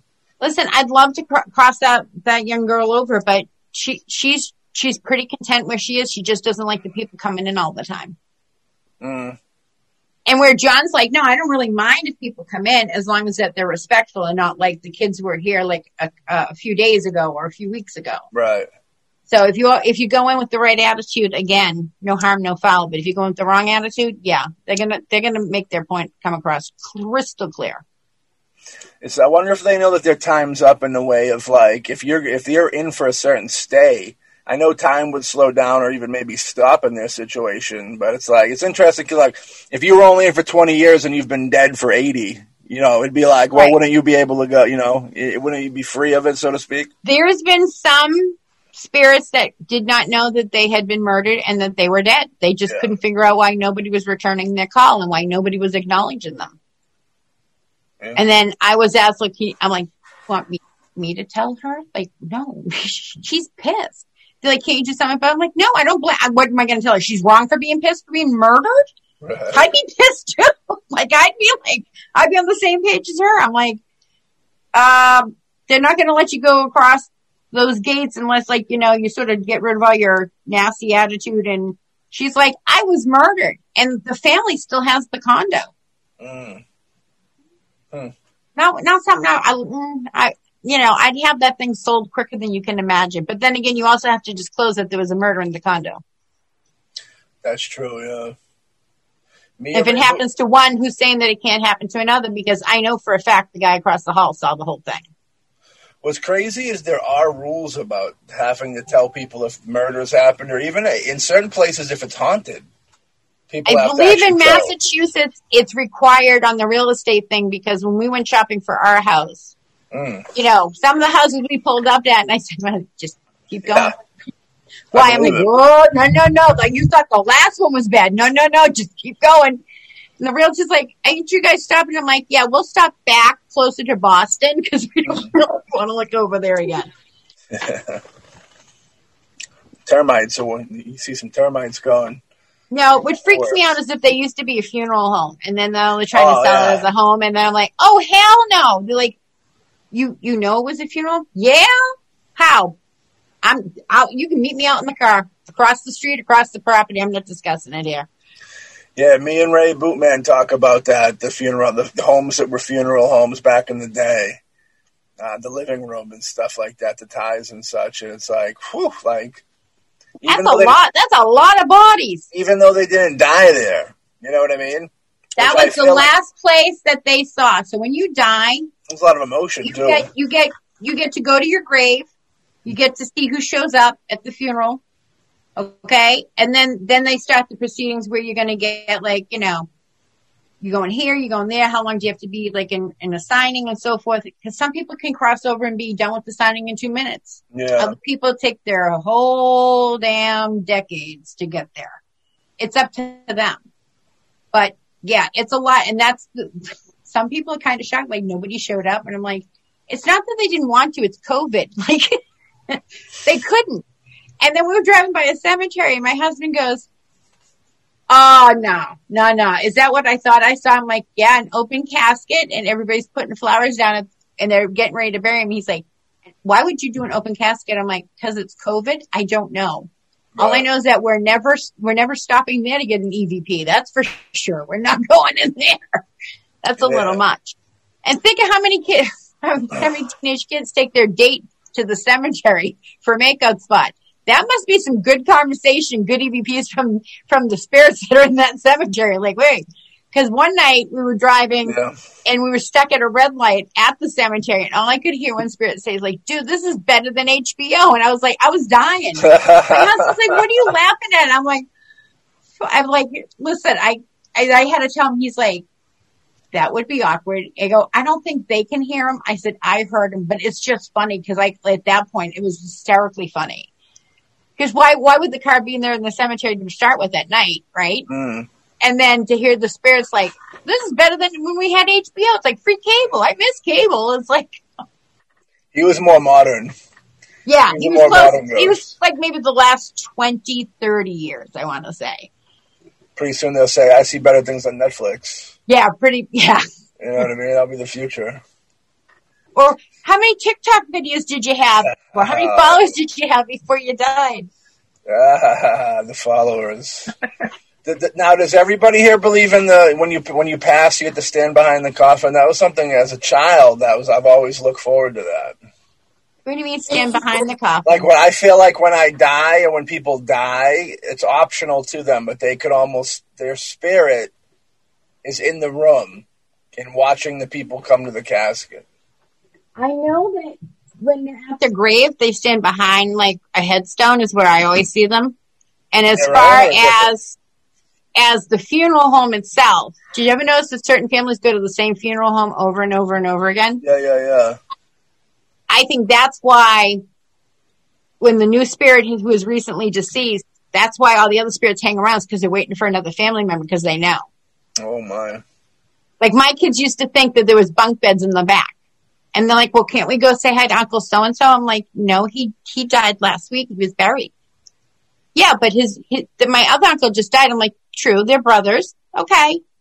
Why do you want to go in back? He goes, because they're in bunk beds. Everybody knows that. No, we don't know that. No, we don't know. You don't want to go back there. What, in the back of the funeral home there are bunk beds? That's what, I don't know where he got it from. He assumed that bunk beds. Well, then trying to explain to them how come they're dead, but they're not really dead. Because I had to go like the whole through OJ thing, like, because the glove is the body. The glove gets thrown away, but your hand is the spirit, and you'll always have that. If he's sensitive, he probably seen the morgue. with all the tables they pile them up on. Oh, he's seen a lot of stuff. Yeah. Like when your kid has nightmares and it's not something that they can fully describe, but that relative hasn't been around in the last 50 years, then you know that they got abilities. What type of nightmare are we talking about? What happens? The kind that the boogeyman came in, he didn't have a face, and then this really nice old man came in, and he said his name was Grandpa, and then, like, he chased the guy away. So one might have been an uncle that died in a car crash kind of thing, so that would explain, like, the not so nice face. Yeah. And then Grandpa came and told him it was okay. And then when you have the photo albums out, they go, oh, that's the Grandpa dude. My mother goes, there's no way. They've never seen that photo. I go, I know. What's your take on the appearance? Sometimes you'll see people that passed that look like you know, when they were younger or like when they were fine, but then sometimes people see them like the uncles where it was kind of, you know, it looks like after the accident type deal, you know? Basically, you're given an option. So, like, when you cross over to heaven, you can be your best life. We've had a pet cat that died who was blind on Earth. Yeah. Who chose to remain blind over on the other side. Right. Because he didn't think it was a deficit. He considered it a bonus because people would just come and bring him food. Somebody would come by and go, you're a good boy. Somebody would scratch his back. So he, as far as he was concerned, he goes, wait, why aren't you all blind? Well, because you don't have to be blind. He goes, oh no, being blind was awesome. I got turkey. I got shrimp last night. Like, you know, he had the works. And so I kind of think of it like that. I have a half sister that only lives 7 days. She represents herself as 21. Yeah. Why do you think somebody would come off scary, so to speak? I don't think they do. Listen, we all have a relative that is all about, you know, making sure the hair is in place, making sure they're clean shaven and stuff. Yeah. And then you get the other ones that, like, I don't give a shit. Either they like me as I am or they don't. And they just don't feel like they needed to change anything. I am who I am. It doesn't matter what I am on the outside. And then they will scare a child, and I'm like, put your skin on, okay? Come here. Go get some skin and put it on. So you think that their, like, original spiritual form would be the way that they kind of ended up, and then they can switch it back and forth? Well, yeah. There was an angel at a church where we used to live, and the angel would come flying around with no skin on. It would terrify the kids. Wow. So finally, I had enough. Like, I can hear her. Every time I turn around, I just catch the tail end of her, and I'm like, look, put some skin on, okay? Dial back the flames. You're scaring the crap. You know how hard it is to get kids to go to church and be quiet for an hour? Like, come on, cut us some slack. And that's what worked. And then they told the priest, they're like, Father, you should probably not yell so much during the sermon because she don't like it when you yell. Come to find out, she was also there protecting the children from a priest that might have had some extracurricular activities. That sucks. An angel with no skin don't sound like an angel to me.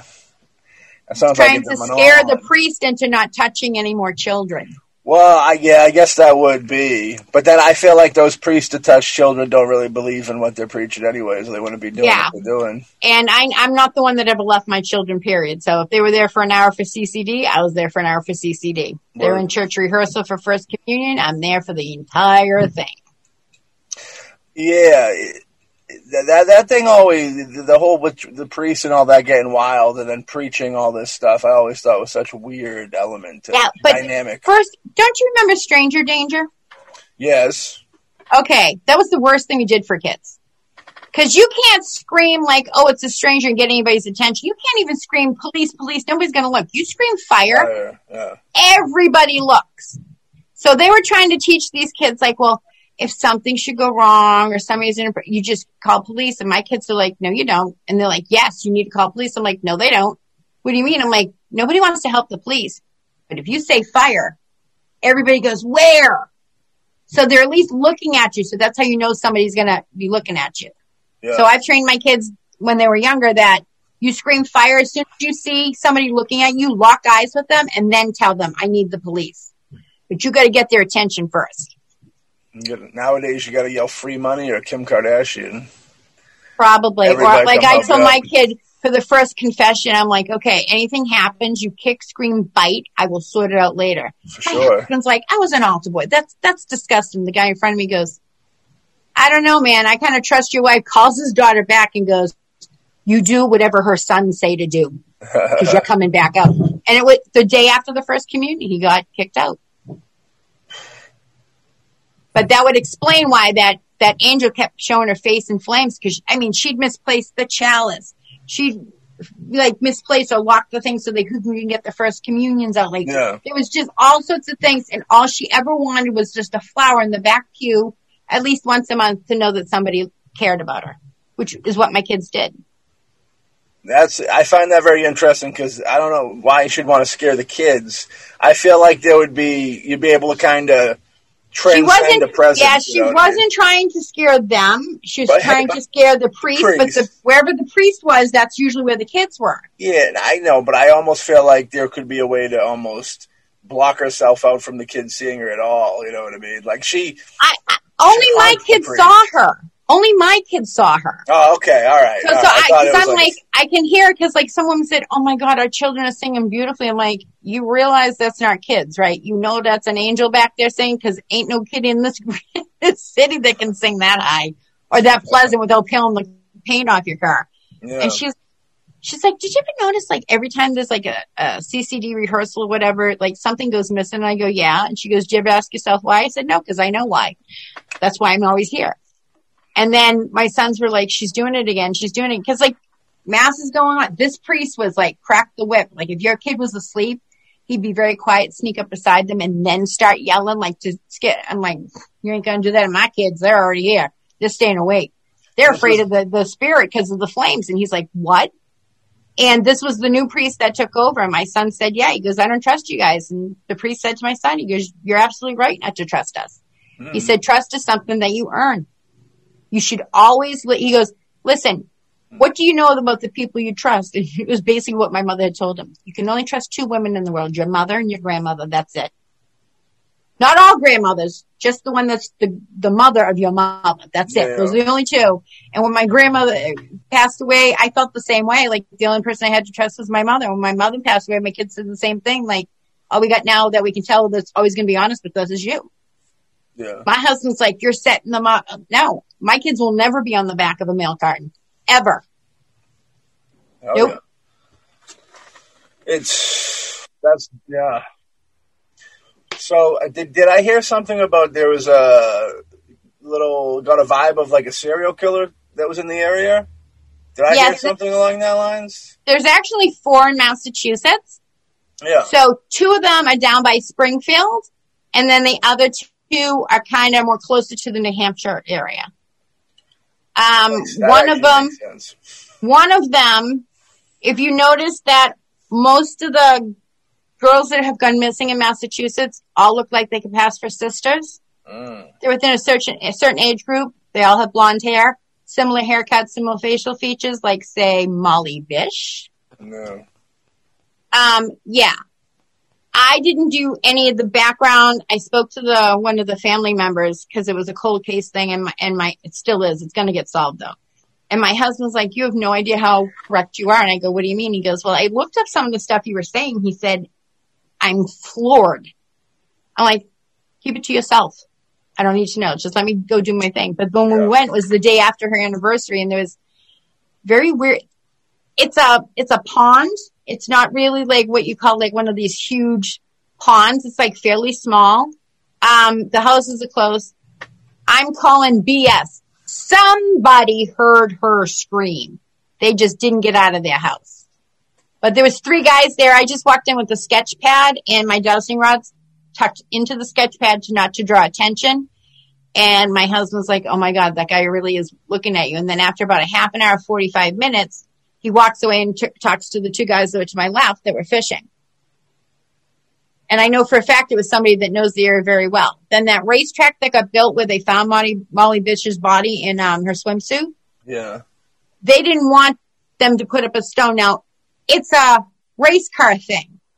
All the mother wanted to do was just have a little plaque on a stone. It's not going to be where the track is. Right. But he still said no, which I thought was kind of weird. So we went to go check it out. You have to drive a mile in. And then it felt like you were at a military installation where they wouldn't let you go in to turn around. They made you back up the road to go out because they won't let you in. Not even to turn around. But then when you come out of the road and you go to the right, it's maybe 40 feet from that road. They have like a makeshift, remembrance for her. But he kept items. She wasn't the only girl that he had killed. They were all kept in like those big plastic containers you put your Christmas ornaments in. And when she had arrived there, she told me that there was another woman there, but she was already alive, but not doing too well. And she had told Molly Bish, she goes, "You're never coming out of here alive. None of us do." How do you use a bulldozer to bury your car? You did that all by yourself? Nobody going to hear that bulldozer going to ask what happened to your car? I could hear like dogs barking, so I know that they were within earshot of hound dogs, specifically hound dogs, like the kind that could find oh, I lost my phone. Well, the dog can find the phone. That kind of dog.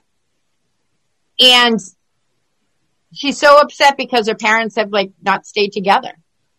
It's sadly a fact that people who lose children, whether it's through stillborn, sudden infant death, murders, whatever, they tend not to stay together. It's a lot because you blame each other. Right.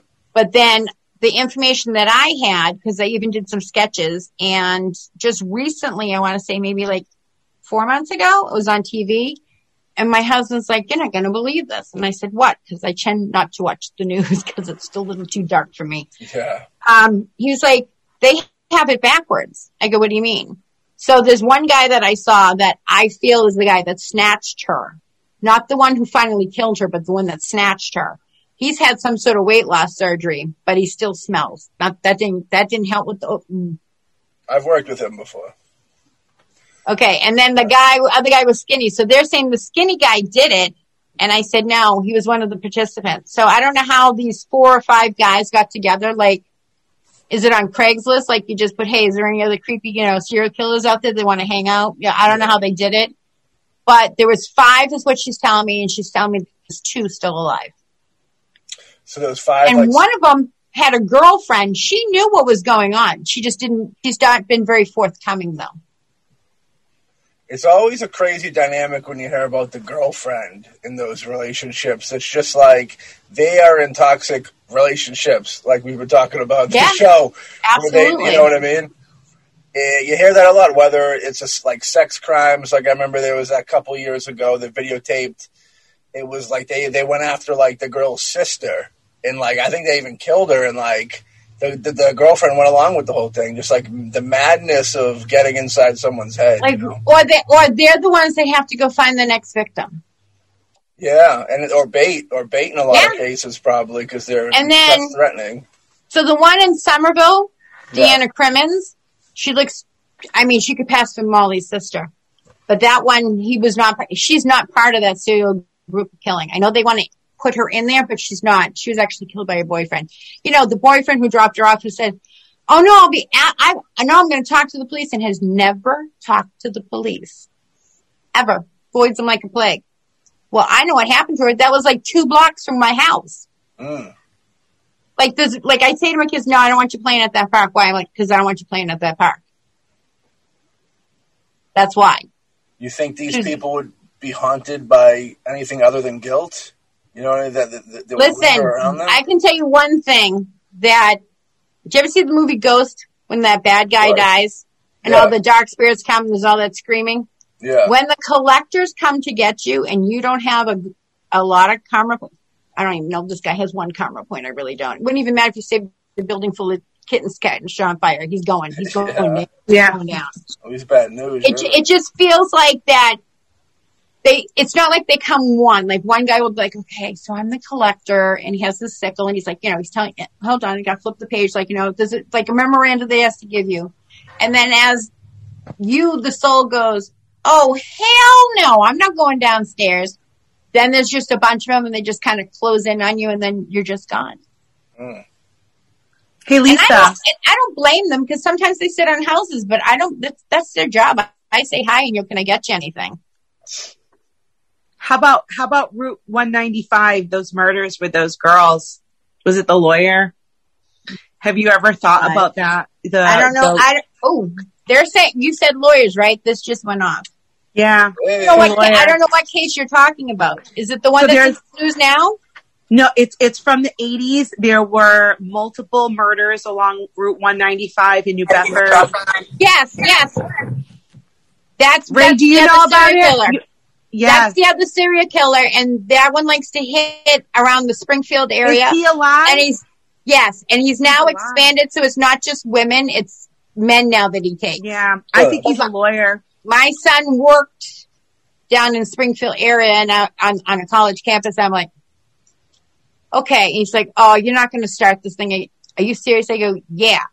Like, you see something, say something. You see something, get a stick and beat him like a hockey game, okay? Because he going out, and then I'm on my way. Yeah. And he was just like, that's weird you should say that. He goes, because the kids on campus have been talking like, there's somebody that's missing. I go, she ain't missing, she's dead. They ain't found the body, but she's dead. She's not missing, she's dead. Kind of like that girl that's on TV, like the boyfriend's now missing, and they said, the blonde. I said, he killed her. Oh, yeah. Oh, yeah, he killed her. But there was 2 other girls. Did he kill them too? The 2 other women? All 3? Probably. Oh, you better run, guy. You better run. I think he killed himself. I think that's why he's missing. Oh, when they weren't just looking for a hiding space. They're expecting to find him where he's killed himself. And I'm telling you right now, he did it there's something with his wrist. So I don't know if he did here, didn't succeed, then did this or whatever. But I can tell you that when they find him, there's going to be a massive pool of blood and maggots. Ugh. Dave Maggot?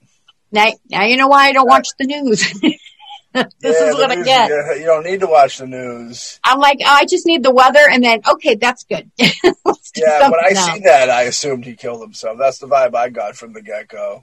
Those are the type of cold case files that I work on. So there's a bunch of us psychic mediums, and we sort of get together, and we look at the evidence, or they'll send me a map, and I got to decipher it. I've never been to Chicago, but I can tell you everything that happened about the police conspiracy that happened there, which is kind of weird. And the police chief that I'm currently working with is to solve a couple of murders there.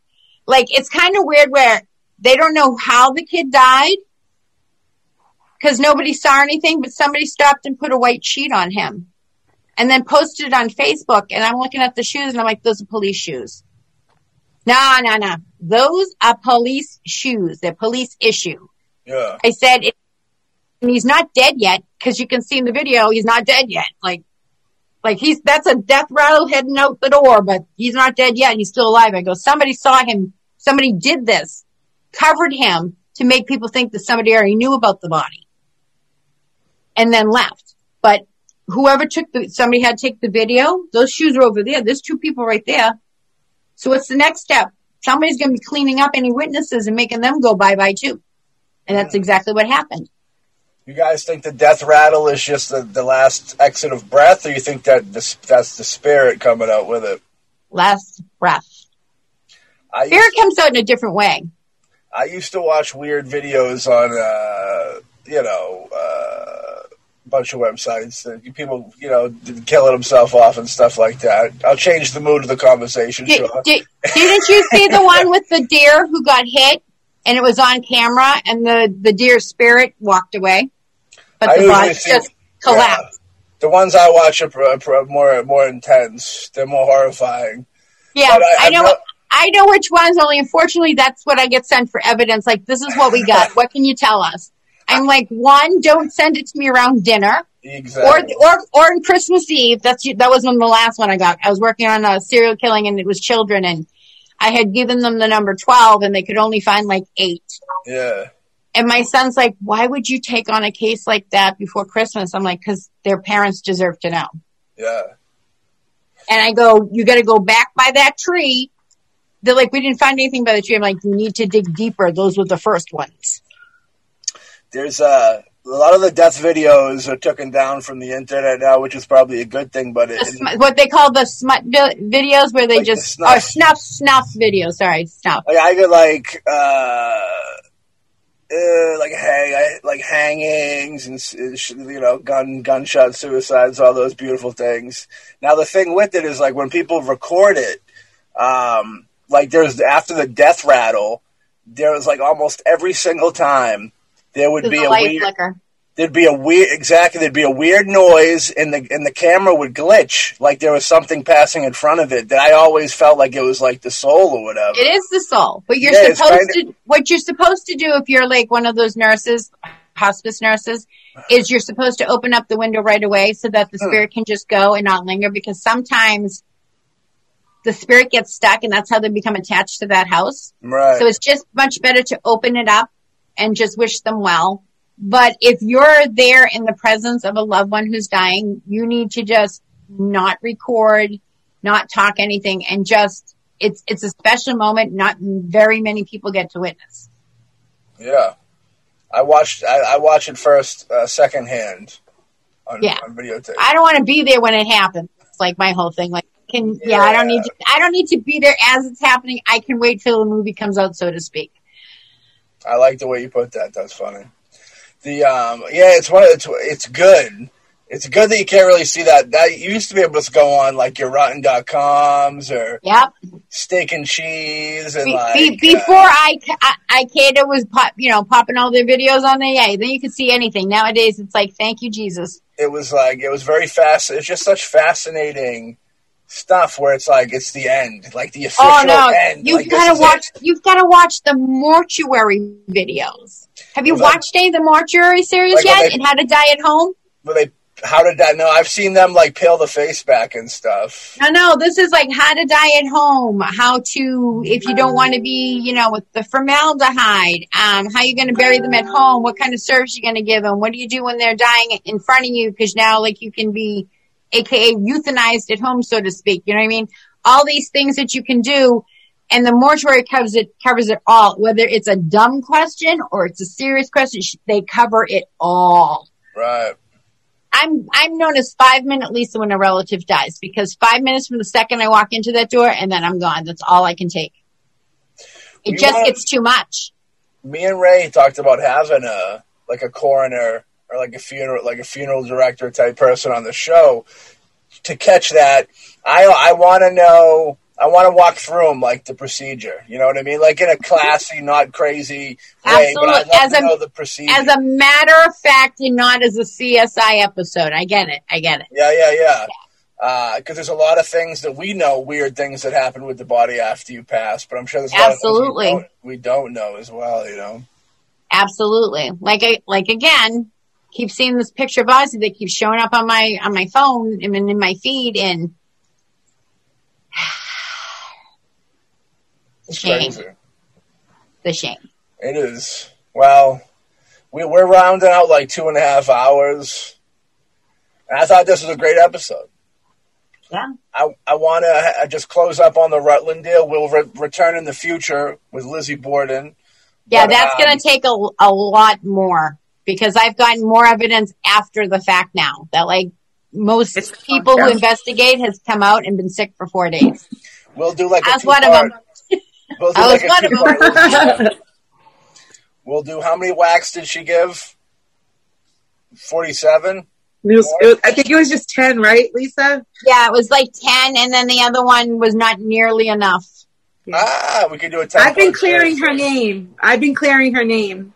Yeah, like, I've known this all my life, and I don't know how I would have known because I've never been there. Ray can verify that, because when I pulled up, like, I don't see it, I'm like, oh, there it is. Wait, why are there two children dead? I'm like, wait, what does that have to do with that? What's the yellow house? What's this? Oh no, John came this way. And he's like, what? And I'm like, yeah, the guy that did it walked this way. Like, I feel him, like, just pass through me. And then we didn't know until we went in for the whole thing, and then, yeah. That's a great teaser for the upcoming episode of Lizzie Borden. Not to be confused with Anthony Bourdain. Anthony Bourdain. I was making a joke out of a sad thing.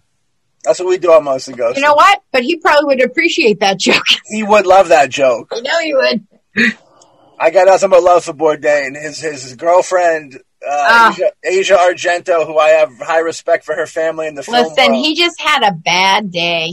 Well, she was cheating on him, too. But he just had a bad day and just didn't feel like tomorrow was going to get better. That's the only thing. And in that split second, you can't say, oops, do over, you get it. Depression's tough. I think he was looking for love in all the wrong places. I think he fell in love with a girl that was more wild and didn't really want to settle down at the time because she was living it up. And, you know, I think a little scandal broke out and he went on the limb and defended. No, there was a scandal that broke out and he paid somebody off not to talk about it. Listen, somebody just wanted to marry somebody for the notoriety and the money. And then realized, it's not all it looks like from the outside. Yeah, it's not. And then another scandal broke out with her being with underage gentlemen on sets. And then shortly after that is when he did it. A very tragic thing. Rest in peace, Anthony Bourdain. Rest in peace, Norm Macdonald. And do anybody want to say anything closing in Rutland? After, you know, from knowing what you knew beforehand and then going in there and the things that you dove into. Mr. Ray Arnold, we'll talk to you and we'll go down the line real quick. Coming away from that visit, what was your take on Rutland? I've been there a few times. By having Lisa there and you guys there, it kind of added more to it. You know, I find out more information. We knew there was a black energy that was in there, you know, we just didn't know what it was. Yeah. So to have Lisa not know anything and to come out with this of a little girl and the other one, I believe his name is John, it's quite interesting, you know, so it's going to be more added to the book of the Rutland prison encampments. And like I've said before, every time we go there, we find new structures. So it's always more and more. So, you know, in time, you know. Yeah. It's always an interesting place to go, and it's too bad that we couldn't go into that tunnel, but maybe someday. We've seen pieces. We'll be back. We'll be back for part dos. You know what I mean? I think it's also good to go back to review some places, because if you haven't been there in a while, you don't know what the current activity status is either. Who's coming through now? And now we've all left an imprint on that place, so maybe that could be a positive thing, you know, moving forward in the future. Cindy Lou will jump around. What was your take on the Rutland deal? Uh-oh. Cindy Lou, I think you're on the... I think she passed out in the heat in Rutland. Yeah. Sorry. No, it's definitely a special spot, and I'm sad to hear that there are people that want it to go away. I kind of understand the safety thing there because, you know, I think we really picked up some great momentum, and then, you know, right when we hit those underground, what were they, caves or... A tunnel? Was it a tunnel? Like a tunnel. The drainage? It was like right when we got bought by the park rangers there, you know, is really where I'm like, my brain was like, now what are they using this tunnel for and what's going on down there? So I'd like another stab at it to kind of focus in on that area, because I think that in itself is something, is just as cool as the root cellar, as far as probably some things that are going on in there. I agree with that. You know, tearing it down is not the disrespectful to the kind of the area, but there is kind of that girl. If that building was torn down before, that girl probably wouldn't be there, type deal. You know what I mean? And there's probably some of the people that killed themselves might not have been in there, and it's a gloom and doom type situation. So there's still people going there. And me and Ray Bootman talk about this a lot. You know, in the world of bad energy, it's like you could kill and consume, or to be more valuable to the host or to the person doing it, more to like latch its claws in to a living thing and slowly drain it, or have like a power source that's always rebooting its own energy, so it could like vampire, like a tick. You know what I mean? Instead of a rattlesnake, it could be a tick, you know what I mean? But Ray Bootman, what do you have to say about the Rutland? I'm curious as to who Walter was. He was around the holding cells. He was an older man, but I don't think he was a prisoner. Maybe a caretaker, guard, something. But it was an older man. His name was Walter. I'm curious. Couldn't get much of him. If you talk about the root cellar, the guy you saw didn't want to face me. He kept on ducking behind columns and trying to hide. And the girl was the girl was there, but she would kind of look at him, and then I'd look at her, and she'd kind of skirt away to get away from me. So I got a funny feeling he was a user, and the sense I got of he didn't like males because he couldn't control them. That's a good pimp. He could be a pimp. He could have been a pimp. You know, he wouldn't go face to face. He kept ducking away. But Walter's the one that's stuck there or attached to that place, and like I said, he's not. I don't think he was an inmate. I don't know if he was a guard or a caretaker, but he's just not letting go. By the road behind where the tunnels were, the underground tunnels were. Did you get him from behind that area? Yeah, not that far from the holding cells. So it was, his name is something Chieftain or Chief, or that's what they used to call him, as Chief. So Bonnie and I couldn't figure out, is his name Captain? Like, he kept trying to say, but he was, whatever accent he has from that time, it's way worse than our Worcester and Lobster nowadays. It's like real bad. But it feels like they were calling him Chief. That's the man that I said wanted to talk to us and then didn't want to talk to us and was telling us about the cow. Yeah. I just don't know what his purpose was there because it doesn't feel like he ever left. He was just good at what he did. So that makes actually better sense. I just didn't get a first name from him. And he was a positive vibe. It wasn't like a negative vibe. Well, I mean, who's a smart ass because he didn't like my pink bandana, but whatever. If I'm dead, I want somebody to see me from Mars, you know? So neon pink was. Now, the man I saw was a little bit older, was already losing his hair, a little bit heavy set. Yeah, little pudge. Yeah, a little. He was eating well. He was eating well. Yeah. That's what I mean when I say a little heavy set. He's on a few more pounds and he'll be heavy. Yeah, he was heading in that direction before he passed. Right. You think that could have been the warden? You know, I'm getting that he passed with something with the heart. So judging if they had, ample supply of meat, there's a good chance it could have been like, clogged artery somewhere. Just, cholesterol levels and stuff. If it was a warden, I could almost see a warden not wanting other people to know that he's the warden. Because he's lumped in with all these other prisoners, you know what I mean? Well, you know how guys call everybody bro, or they go, "What's up, chief?" or whatever. I could not figure out whether that's that's really what he is, or if that's just a nickname that they gave him, or because he's been there the longest. Like there's something about it. He just doesn't like hot pink, I guess. So he didn't want Native American, maybe Native American. No, he just didn't want to. He just didn't want to spill his truth to me. Okay. It was like, okay, and I can't force them. Yeah. I wish, but I don't have that kind of power. Yeah. No, I got more.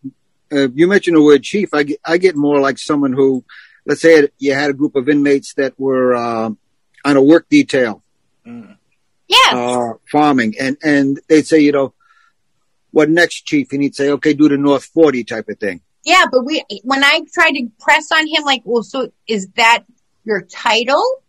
Is that a nickname? Is that your real last name? He just said, yeah. He just didn't want to. I don't know if there was somebody else further back that I couldn't sense that wasn't making him feel comfortable telling me, but he just didn't. He never gave it up. Or maybe that his nickname became his name because it's just what he became known by as when he was there. So it's complicated to explain that I used to be this, now they call me this, so now I'm this. You know what I mean? Well, he said he didn't do anything too bad, so I don't know what that meant. So we just kind of left it as it is. When you're in prison and even war and stuff like that, you give each other nicknames and that becomes your name.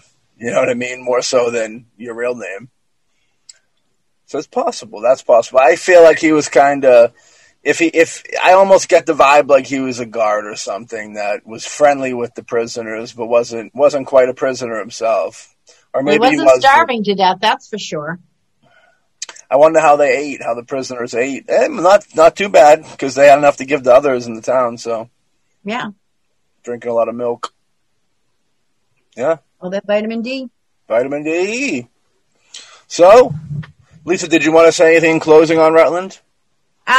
Rutland, I have a feeling we're all of us here are going back. Yeah. I feel it's going to be more towards spring though.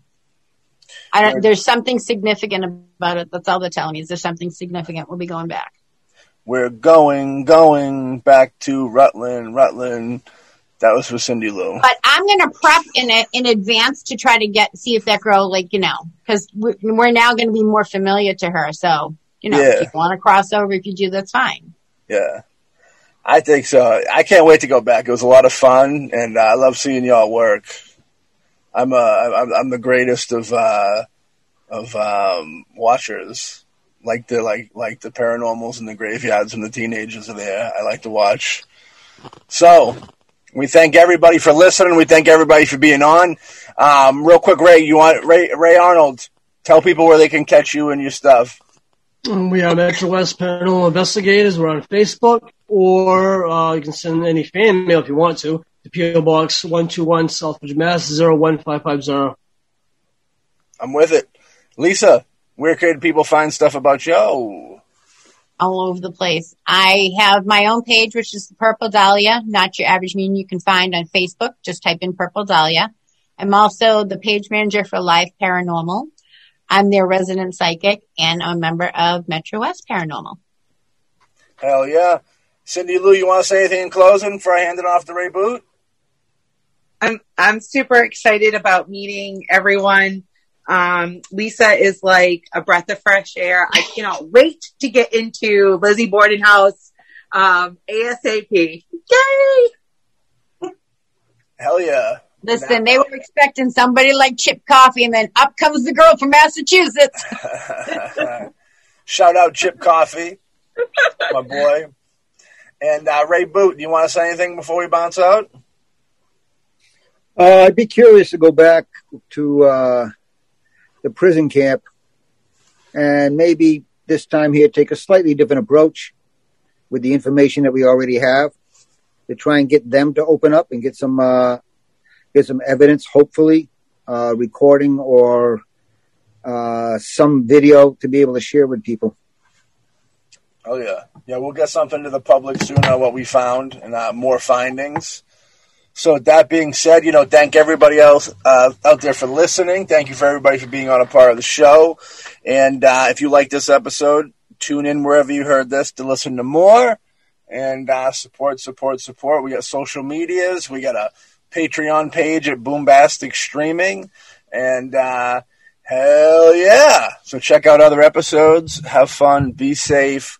Stay out of Rutland. And we'll catch y'all on the next episode of Mostly Ghostly.